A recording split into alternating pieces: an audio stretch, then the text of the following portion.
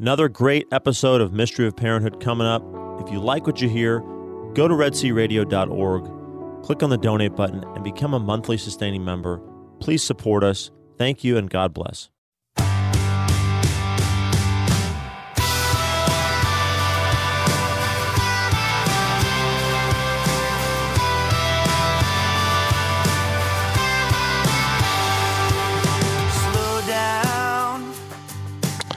All right, welcome to the Mystery of Parenthood. You are listening to us, and we'll begin as we always begin with our prayer.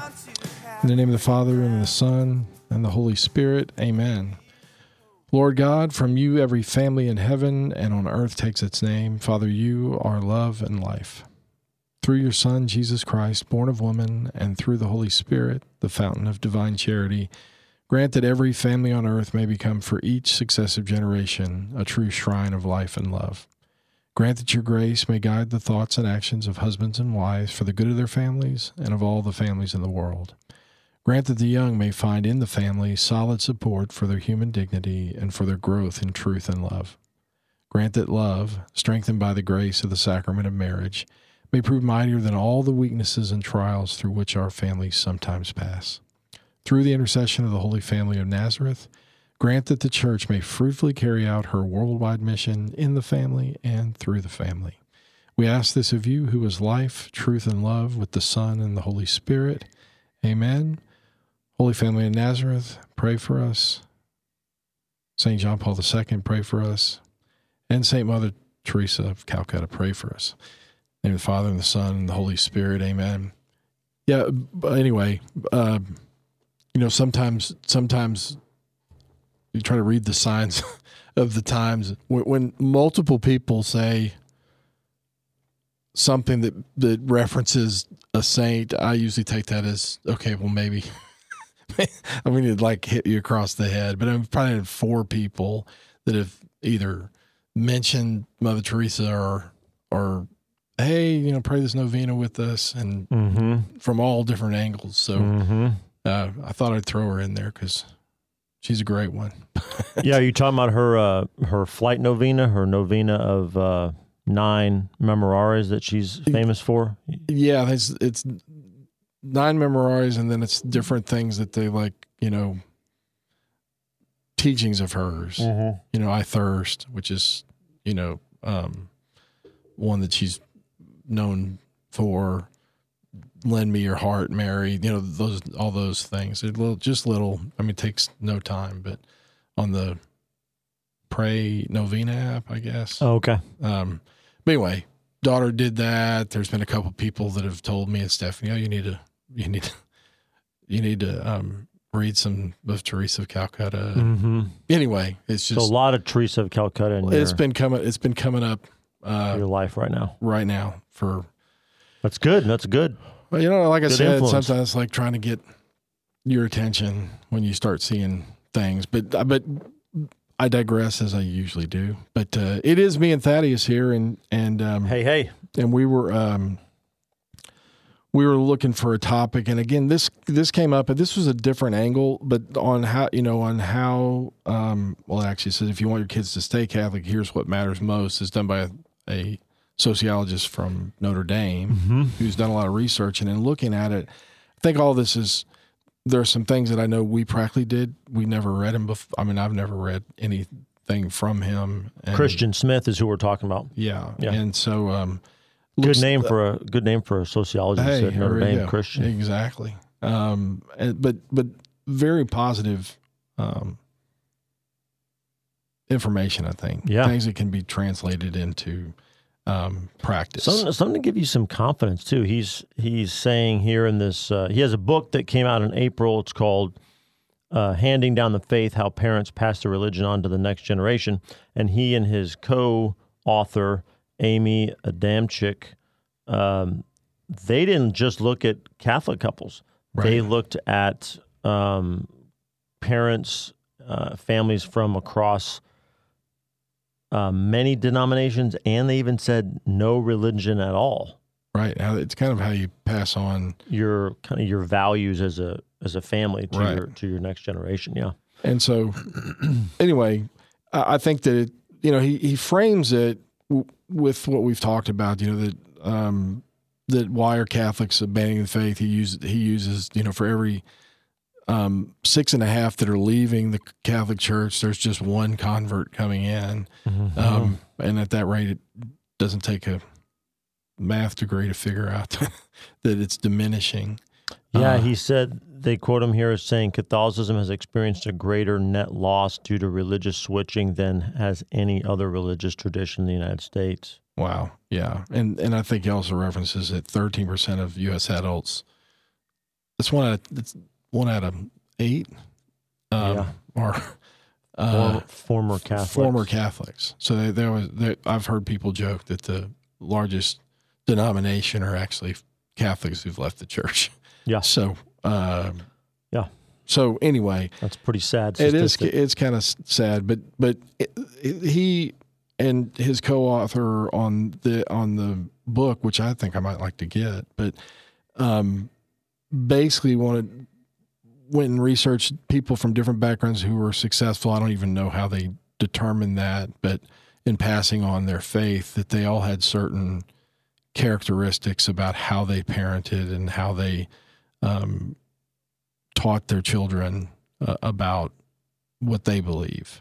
And in looking through it, I think these are all things that we could all learn from. So, anyway, I guess we can he's basically got 4. There's a few others that we found on another deal, but anyway, I think also framing it, because it hadn't got he makes this, what I learned from this project of investigating this and coming up with this article and then the book that was so surprising was how influential parents are in forming the religious lives of their children, even into their teens and their 20s. Yeah.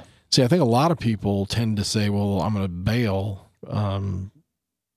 because they're not listening to me anyway when they hit 15 or 16 or in the church lots of times after they're confirmed and they go off and they're not involved in anything else, that there's nothing that we can do. They're not listening to us anyway. And he just said that that what he found was that's not necessarily true, that you still can have an impact on what kids believe. Yeah, I think also I think that parents can probably religious faith and expression and really, that's such a personal thing, and it's such a deeply you have to be vulnerable to let people into your religious experience and your religious belief.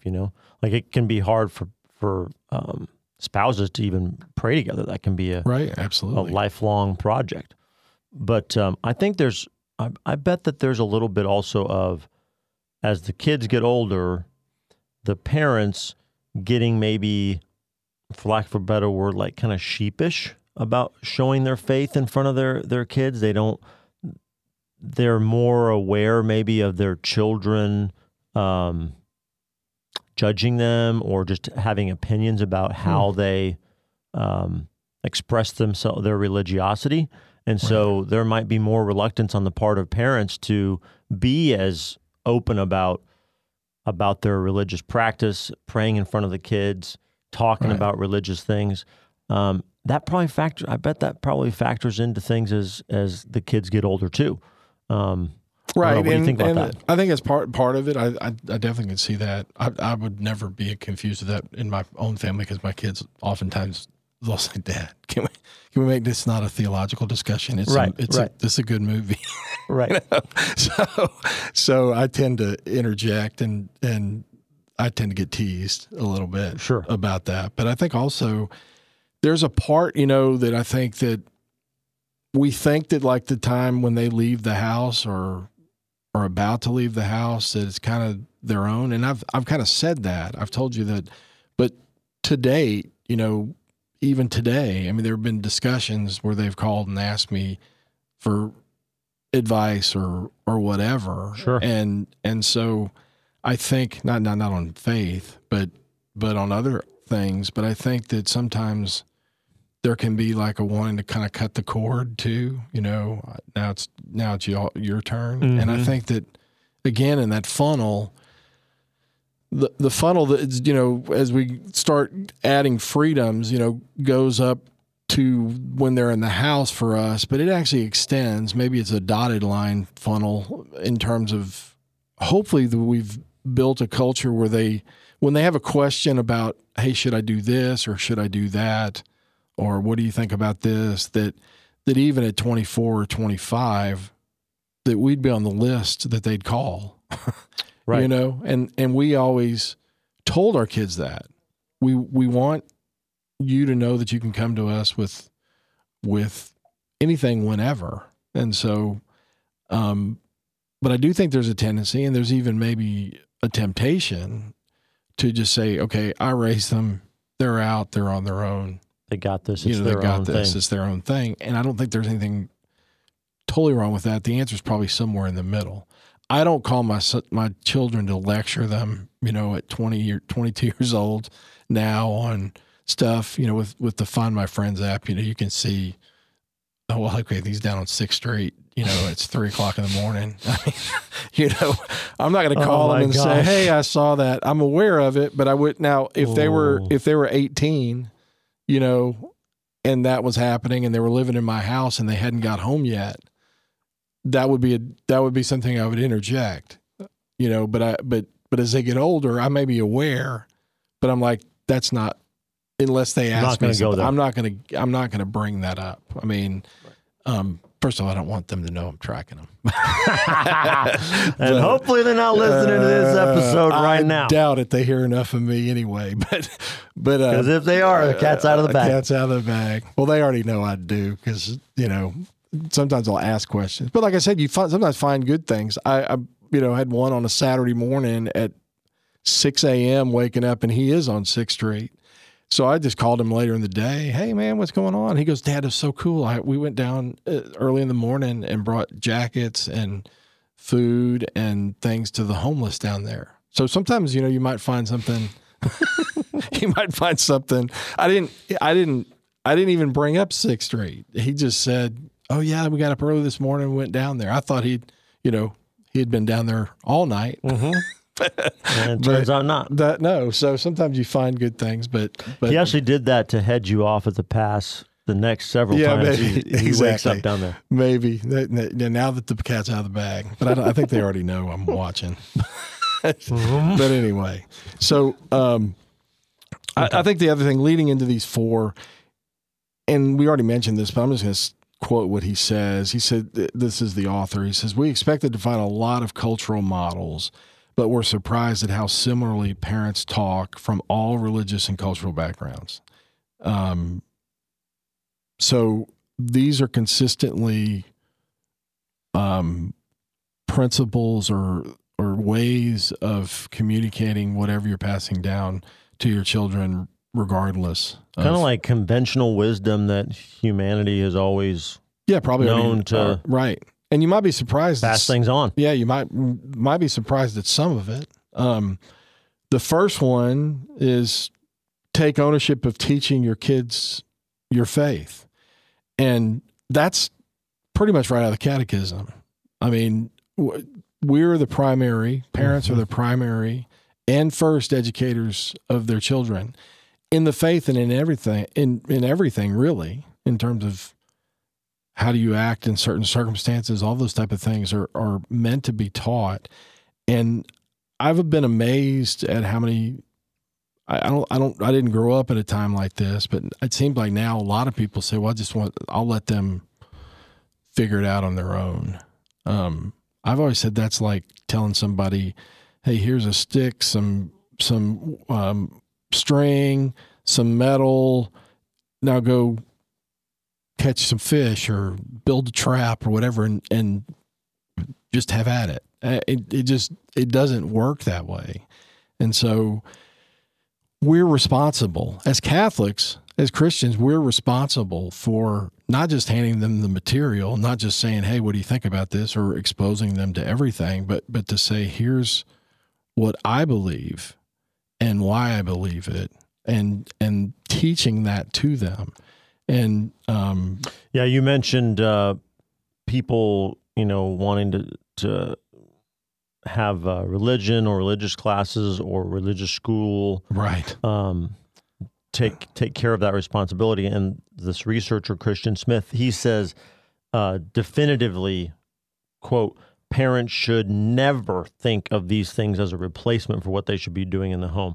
They can strengthen what the parents are already doing, but they cannot take the place of a parental example.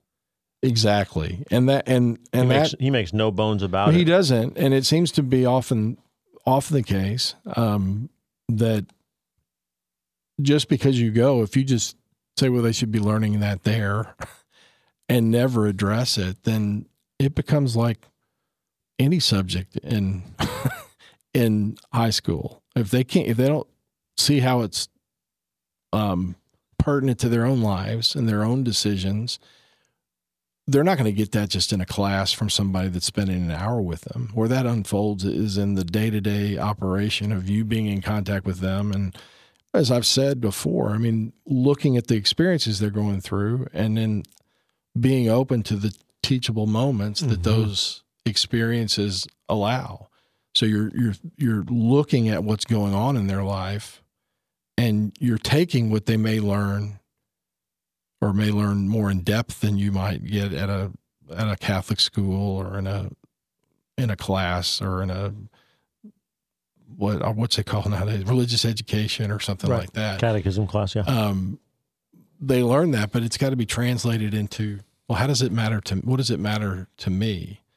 And that's probably not possible. Certainly if you're teaching more than a few in a class, particularly if they're not your own kids in a window of time to actually have that. It has to happen in a relationship. God put us in families with parents for the purpose of exactly that happening, of it being passed on from that. So don't just rely on that. Yeah, he goes on to say parents can feel empowered and can feel authorization to form their kids instead of thinking they become increasingly less relevant as kids get older. Parents need to decide what kind of family they want to be and then put that into practice. Talk about that. Did you and Stephanie have that view from the beginning? Did you kind of talk about how you wanted to it's funny, we pass the faith on? Well, we definitely did that. We did when I read that. I remember we tried to sit down and do a family mission multiple times, we'd list things, and I think the exercise itself was good. I've seen couples that are friends of mine that do have kind of their mission statement and it hanging on their wall. A little too late for us right now. Yeah. I mean, but I do think that being thoughtful about how do we pass it on? If you've listened to the show, I mean, we always said, okay, we want our kids to be further along than we were in the faith. I kind of had a conversion, not that my parents didn't teach me, but I think they probably fell into the trap a little bit.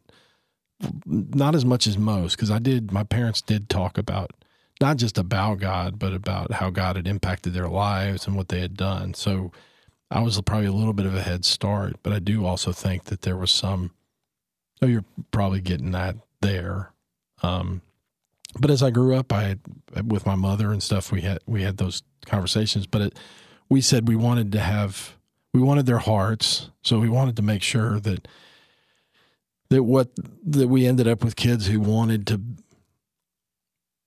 to please us, I guess, or wanted to be in relationship with us. They didn't want to fail on that. So we designed kind of how we're going to raise our kids based on that. We wanted them to know everything that we thought was important for them to know before they left the house as best we could. And at the top of that list was theology. I mean, we for a long time, would talk about, why is it important to understand a sacrament, which should surprise everybody on the show, that it's a visible sign. And then when they'd ask a question about sexuality or something like that, then I would say, well, okay, that's a sacramental sign. And then what's a sacrament? Then we'd go back and work all the way back into the theology of it's meant to be an outward sign of God as Trinity, Father, Son, and Holy Spirit, as a communion of persons, and they would get that on, so it gave them some perspective, a way of looking at it. I mean, one of my I don't know how I would qualify this, but we went. Me and Stephanie went for like two of the boys had to go to I don't know, it was a wellness exam for like a 15, 16-year-old. And they both went into the doctor's room. I may have told this story, but I still think it's funny. But so, we get there and on the list of things that are asked is, do you use contraception? I mean, there's like 50, do you protect yourself, and those type of things. And so we started talking about that. And then the doctor comes in and we're talking, and this is a Kennedy moment, but the doctor's like, so y'all understand sexuality and relationship between it, and Kennedy just, he's how old? He's 15? Probably 14, 15 years old. And he just goes, doctor, I mean, we talk about sexuality over sushi at our house. I mean, because it is so regular a part. He's like, well, I need to come over to y'all's house for dinner then. But I mean, we tried to be open about things that are coming up, because even if it could be uncomfortable, as appropriate. I mean, that's the youngest kid. So when that stuff was happening, it was 15, 16-year-olds on up. So they all are aware of what's going on. So I'm not talking about that when you've got a 4 or 5-year-old at the table. So it's all in that. But I love the fact that was his response, was we talk about this stuff all the time at our house. I mean, not just that, but we talk about serious subjects around the dinner table or whatever. And so we were always consciously we took seriously that our job is to raise our kids to be good Christians, to be good Catholic Christians. Not like there's a line there, but it's redundant. But to be good Catholics. And that was our number one priority. Yeah. Well, I mean, our number one priority is to get them to heaven, but we felt like, okay, if we can teach them this, that's a part of that, though. Help them get to heaven, but it'll also help them in the real world, because it'll give them a world view, kind of a lens through which to look at that. But you want to build a culture that when somebody asks them a question, yeah, mom and dad don't ever talk about that, or I'm glad that that's the way Kennedy saw it. I'm not sure, as he would only say. We talked about that over sushi. Mm-hmm. So. How often do you think you have to talk about that kind of stuff for it to really sink in to where it's part of their I've used this example, fabric of how they live? I think it's got to be part of, you've got to be looking at what's going on. And I think you shared a story about some things that happen. You got to watch what your kids are watching, how they're reacting, what's going on in the news, what are they aware, what's going on at school that you're aware of, and look for those opportunities to teach. I mean, that's where it happens. I'm an old football coach. The best place to make corrections is you run a play and you correct it right there. Like, didn't you see where this guy was lined up? You should have taken this step over here, because it's fresh in their minds. Right. And that's where you teach, because they can remember it better, I think. If it's not something that was, just arbitrarily, let's talk about this. Not that there's anything wrong with that. But the best place for it to happen is kind of on or close to the practice field. I mean, so when it's happening, when they're seeing it, this is when you teach.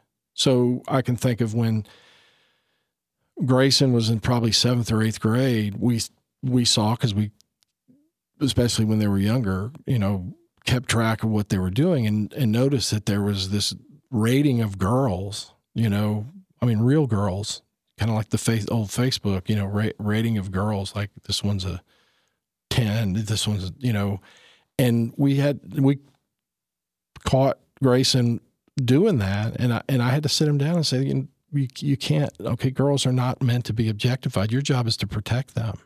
They're more than their looks. And so that was something. And he actually wrote a text unsolicited to all the girls saying, I'm not going to do this, because they are the ones that were putting it out there. I'm not going to do this. Y'all are worth, and I read it. I was like, oh my gosh. But see, it happened in the moment. It wasn't, we could have taught that and probably should have been teaching it and probably had taught it, but it doesn't have as much an impact until it actually happens in the game, so to speak.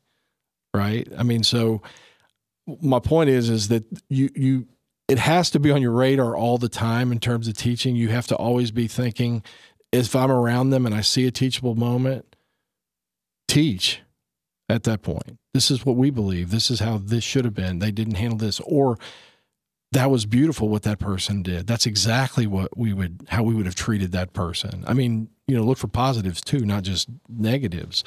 But it's pitching, like I said, we've talked about my friend who found, 60 years later, a cardboard box that his dad had put pennies in and ended up with like $1,000 in pennies. They had to get a crate they couldn't pick it up. He's just pitching in a lot of value, but it was a bunch of little moments. And I think that's the trick to parenting is if you're trying to figure out, okay, we're going to have a 6-week session on this. There's nothing wrong with that, but it's got to translate to other stuff. I guess it also has to do with you have to have courage as a parent. You have to have the courage to, in that moment, decide, okay, we're going to have this conversation, and I'm not totally exactly sure how it's going to go down, but we're going to do it, and it may be difficult, and you got to have that. Call on the Holy Spirit. Fortitude. If you're a parent, you can know two things for sure. You're called to teach your child. The other thing you're sure of is that God will empower you to teach your child. Yeah, that's Do not huge. think I've got to. That's the grace of being a parent. You're going to find things coming out of your mouths if you're prayerfully doing it that you're like, wow, that was actually pretty good. I don't know where that came from. Well, yeah, you know where it came from. I've had multiple times when I don't know how I'm going to handle this, but I'm going to deal with it. And of course, if you can't explain it, you could say, we need to sit down and talk about this because it's important. Just don't let it go. Again, parenting, teaching is one of those things that it takes time. And sometimes it takes time away from what you may want to be doing. But the time to teach is to strike when the iron's hot, to use. I mean, that's when you teach, because if you wait too long, it passes. Or you just say, we're going to talk about that, and then I don't want to talk about it, and then it gets to the point where like, whatever. The moment passed. The moment passed. So I think that's extraordinarily important to know that that's the way it's meant to be. And that goes to his number 2, which is intertwined with number 1, which is practice your faith with purpose. So the first one was take ownership of teaching your kids your faith. So practice your faith with purpose. And he says simply practicing your own faith. This is from his article. Simply practicing your own faith in front of your child is the most powerful thing you can do. Wow.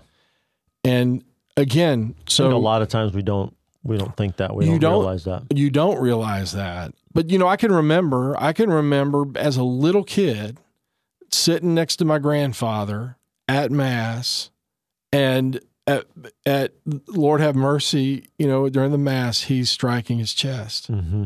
I can remember vividly, anytime we passed a church, he never said anything.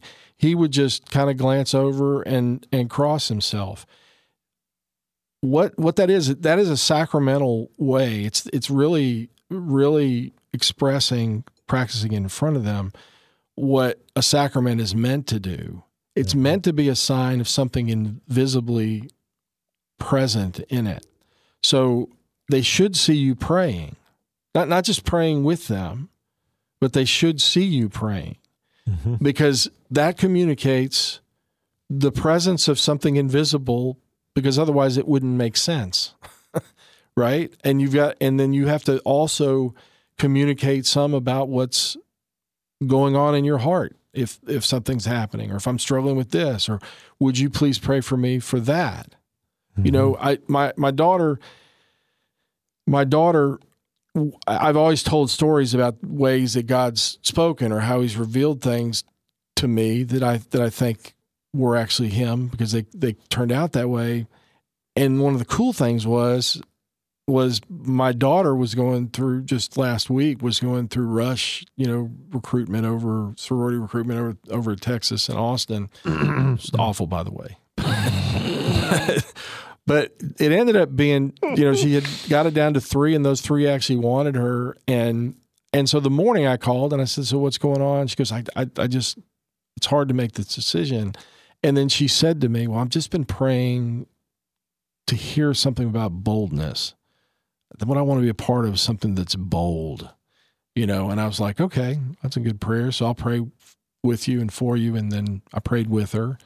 And then she goes, and then she calls me that evening after meeting with these sororities, and she's like, I can't decide. And then we get to the end. I said, so tell me about the interviews, the talks. And she was 20 minutes into this conversation when she said, in this particular sorority, I noticed that the word bold came up.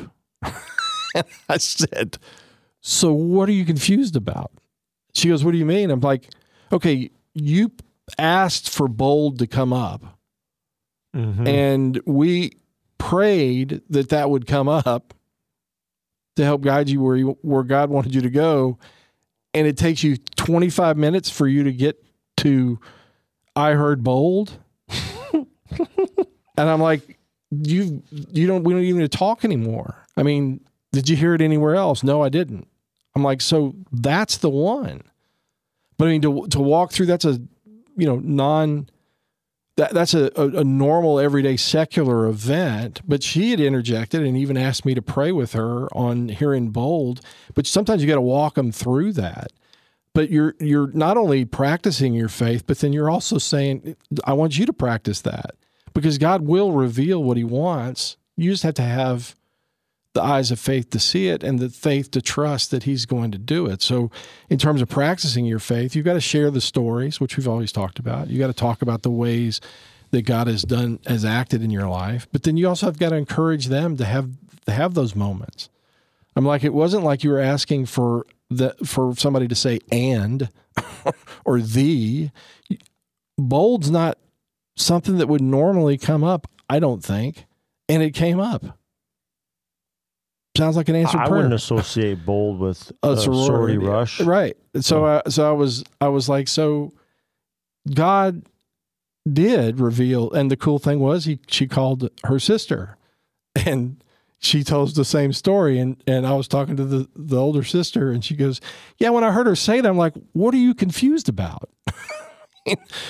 So all these different things that I think are part of teaching your faith, which you asked for this sign, you got that sign, and like you're still confused. I mean, yeah. And so I guess my point is, you got to have built that's the way you operate, and if you don't operate that way, try it.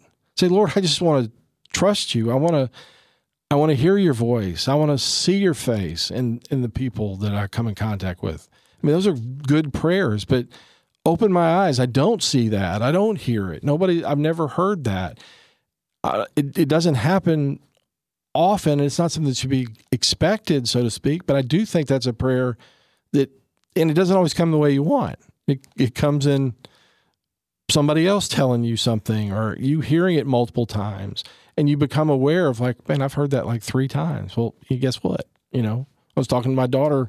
She goes, you gave me that Severe Mercy book by C.S. Lewis because I wanted it. And I said, yeah. And she's like, can I write in it? And I'm like, sure. Why? Why not? Why wouldn't you? And she's like, well, it's yours.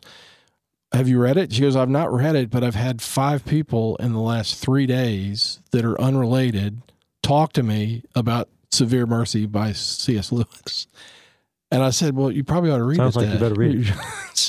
So I mean, it's one of those things that has to be kind of built into it. Mm-hmm. And then you have to call them to it.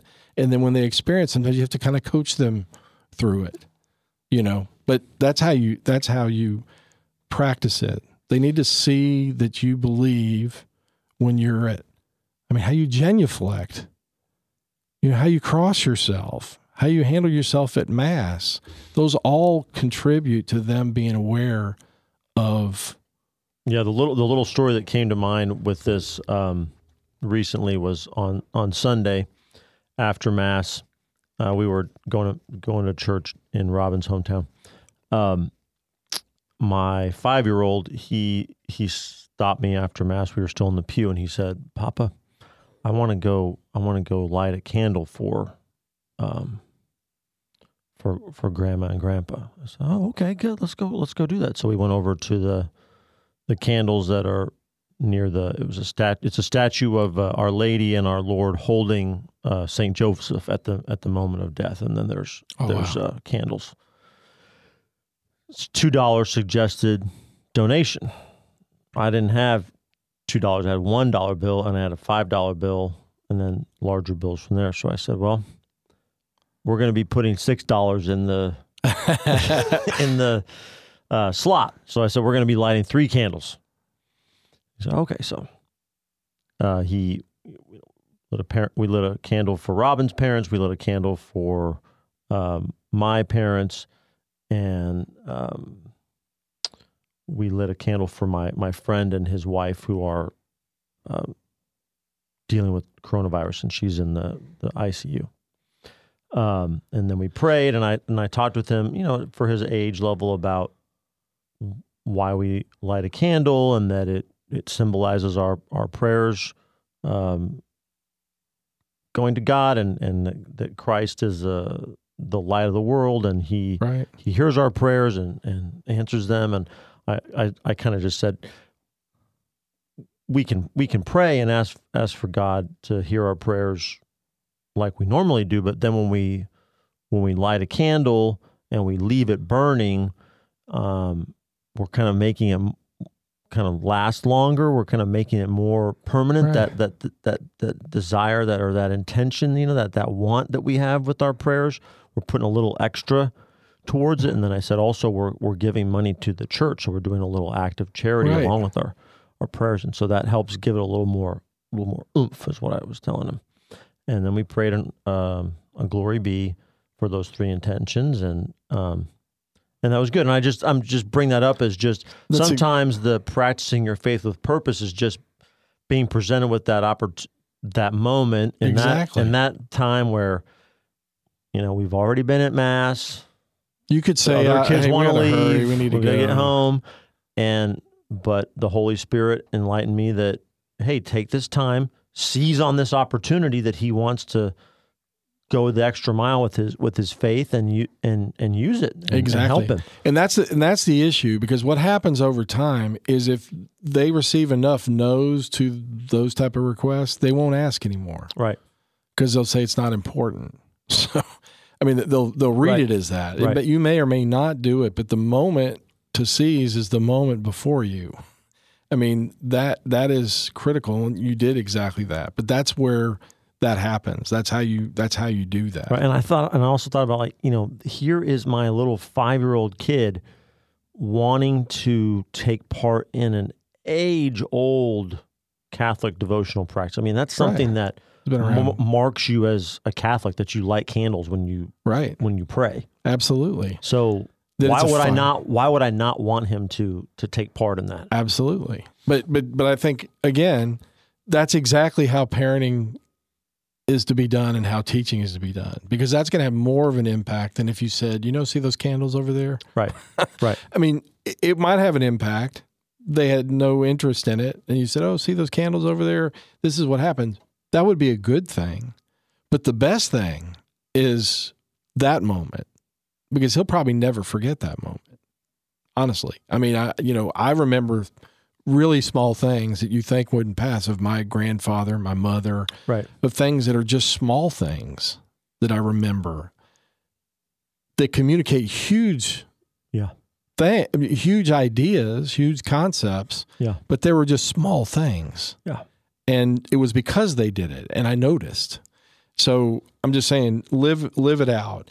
And I think this is, he also makes this point. Parents can show by word and deed that religion is something that they care about all the time, not just on Sunday mornings and or holy days. So he talks about it needs to be talked about relatively regularly. It needs to happen more than just on the weekends. Yeah. Anyway, so number 3, did you have any thoughts on that? I thought that was good. And I think, and we have about 12 minutes. We need to. Yeah, we got to hurry. Parent, number 3. So the first one was, what was it? Take ownership of teaching your kids your faith. And the second was practice your faith with purpose. And then the third, parent. Oh, I wanted to say one thing about number 2. Just that y'all have, as part of your tagline to the show, right, is pray, parent with a purpose, and prepare for God to amaze you. So just this idea of doing things with purpose, with intentionality. I mean, that's sometimes built into what you guys it's totally preach. Because it is, but part of being purposeful is not like I've designed a curriculum that I'm going to bring my kids to. Being purposeful is noticing those moments when a 5-year-old striking says, with the iron is hot. Yeah. When it's hot, you have to do. That's being purposeful. Right. It's not like I've designed a plan. This is how we're going to get this done. Anyway, so yeah. Sure. So 3 is parent with loving connection and firm boundaries. He says kids who have authoritative parents consistently have the best long-term outcomes. I will say for myself, I have been a little bit more strong on the firm boundaries sometimes and not so much on the loving connection. Sometimes I get a little bit more, into the discipline. Yeah, that's kind of my role sometimes. But I think again, as a sacramental sign, if we're meant to like show our kids to some extent God has boundaries. Thank God He has boundaries. Yeah. I mean, like when boundaries are broken, like what's going on with the hurricane, when boundaries are gone, for the most part, boundaries stay. And that's what keeps us alive from not being flooded and from whatever. So part of the way God is to set boundaries. So we should set boundaries. He says, the author says it really matters for parents to have rules and standards and expectations, but also to be warm and close and connected with their children, which is a great, it is, I had a sacramental, teacher that taught sacraments, and he said, sacraments, they're like two things that are always in tension with one another. And the way you make sure it's right is to keep them in tension. Mm-hmm. They sound like it. And when you do one over the other, I think this is there's this tension between rules, standards, and expectations, warmth, closeness, and connectedness. Because typically people see boundaries, standards as limiting them, and therefore somehow I have to be removed from them. I'm more of a dictator. And the reality is parents should be both of those simultaneously. The best parents, or the best, I would say it's moments, not really for the moments that you're best parent are when you can have standards, boundaries, and expectations at the same time as you have warmth, connectedness, and closeness. So I think that's really critical. Part of how you do that, I think, practically speaking, is when you set a boundary or establish it, you give a reason why. That's why it's for their benefit. I was at I was at my brother's house, and anyway, without getting into anything, there was 2 cousins, and one cousin was not behaving the way the younger cousin from another family. So 2 brothers, 2 kids. There was another cousin, and he was not happy. So the way he responded to the older cousin was, "Hey man, you need to behave better. You got my name on your back." And I was like, I want my kids. There's Christian, then there's Cashin. I mean, and then there's everything else. You have our name. You're carrying the Christian name, and you're carrying the Cashin name out in this world. Mm-hmm. You speak by everything you think, say, and do to this world about what it means to be a Christian, about what it means to be a Cashin. And so we talked in those terms, raising our kids. Mm-hmm. You're a Cashin. You have something that you have a standard to uphold. Mm-hmm. So there's a sense of pride, of healthy pride in that you're always measuring that. And I loved, it wasn't not my son. It was one of my brother's sons talking to another of my brother's sons. And I thought, that's pretty good. Mm-hmm. I mean, you got my name on your back. So I thought it was That's great. a great way of doing it, but we were raised in the same family. So that's interesting. I was just saying to my oldest son yesterday. My wife and I were talking to him about just socializing with the opposite sex and dealing with them in a school setting, right? At their co-op, and just making the point to him of, you may find a couple of these young ladies that we're talking about to be, kind of vain and petty, and you don't maybe particularly like their company, but you're a Romansky, and you have a particular. You treat them as a gentleman, and anytime you have an opportunity to be good to them, you be good to them, and you be a gentleman to them, and this is what that means, because you are going out there and you're representing our family. Yep. I think that's a great thing to do. As long as you say, I mean, you're representing Christ, that's first, but then right after that, because Christ put you in this family, you're representing. Yeah, because the kind of us. family we are, it's understood that you're representing Christ. Right. Yeah. So, but I think it's good. There's plenty of times that Stephanie and I have said, Cassians don't do that. Right. I mean, Cassians just don't do it. Right. Or Cassians always do that. Right. So I think it's like, whole universities have,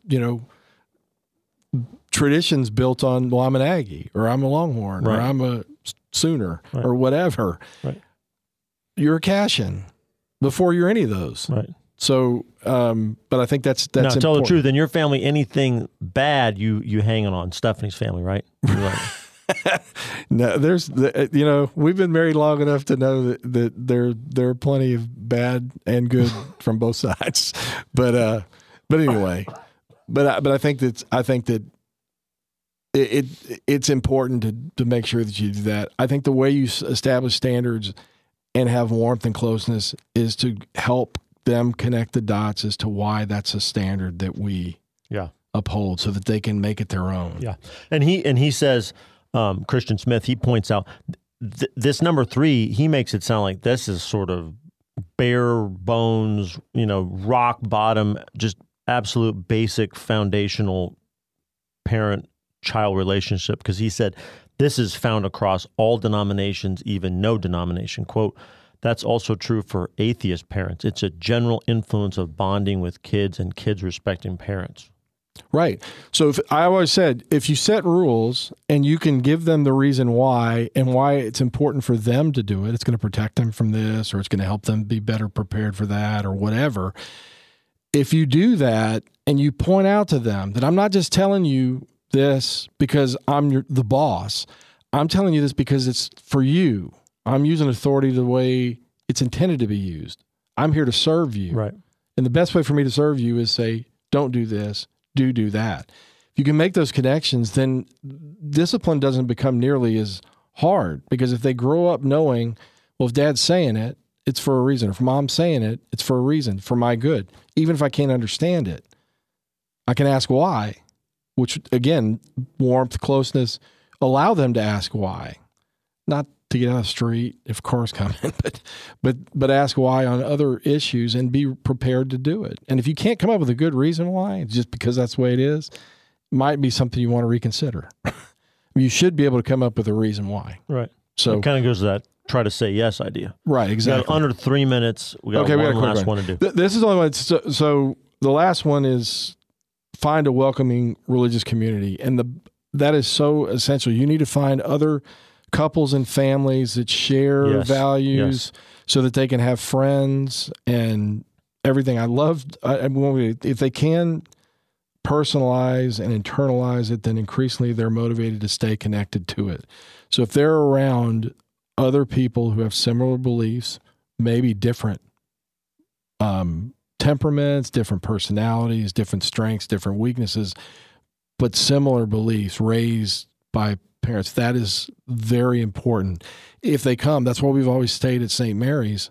Us too. I mean, we stayed at St. Mary's because we've always said, look, they get to meet young people in college who end up becoming moms and dads or become priests. Yeah. And we have so many priests that came over to our house that weren't priests when they came over to our house. Right.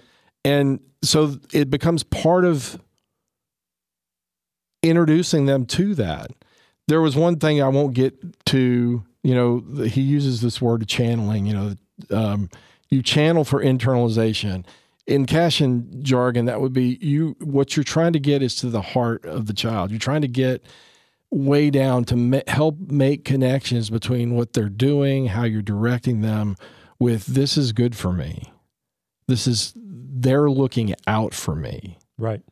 And even if it's hard, I can do it. So if you raise kids that way, I can say at 20, if I say something to my child, ask yourself, have I ever misled you purposely? Have I ever done it? I may have made a mistake, but I've told you I made a mistake. Have I ever misled you? And the answer better be, no, you really haven't. I don't like your answer here. Well, that's my answer. That's my guidance. So anyway, I think those 4 things are really good. Again, find a welcoming religious community, a group of people you can be with to help solidify that. Parent with loving connection, but firm boundaries.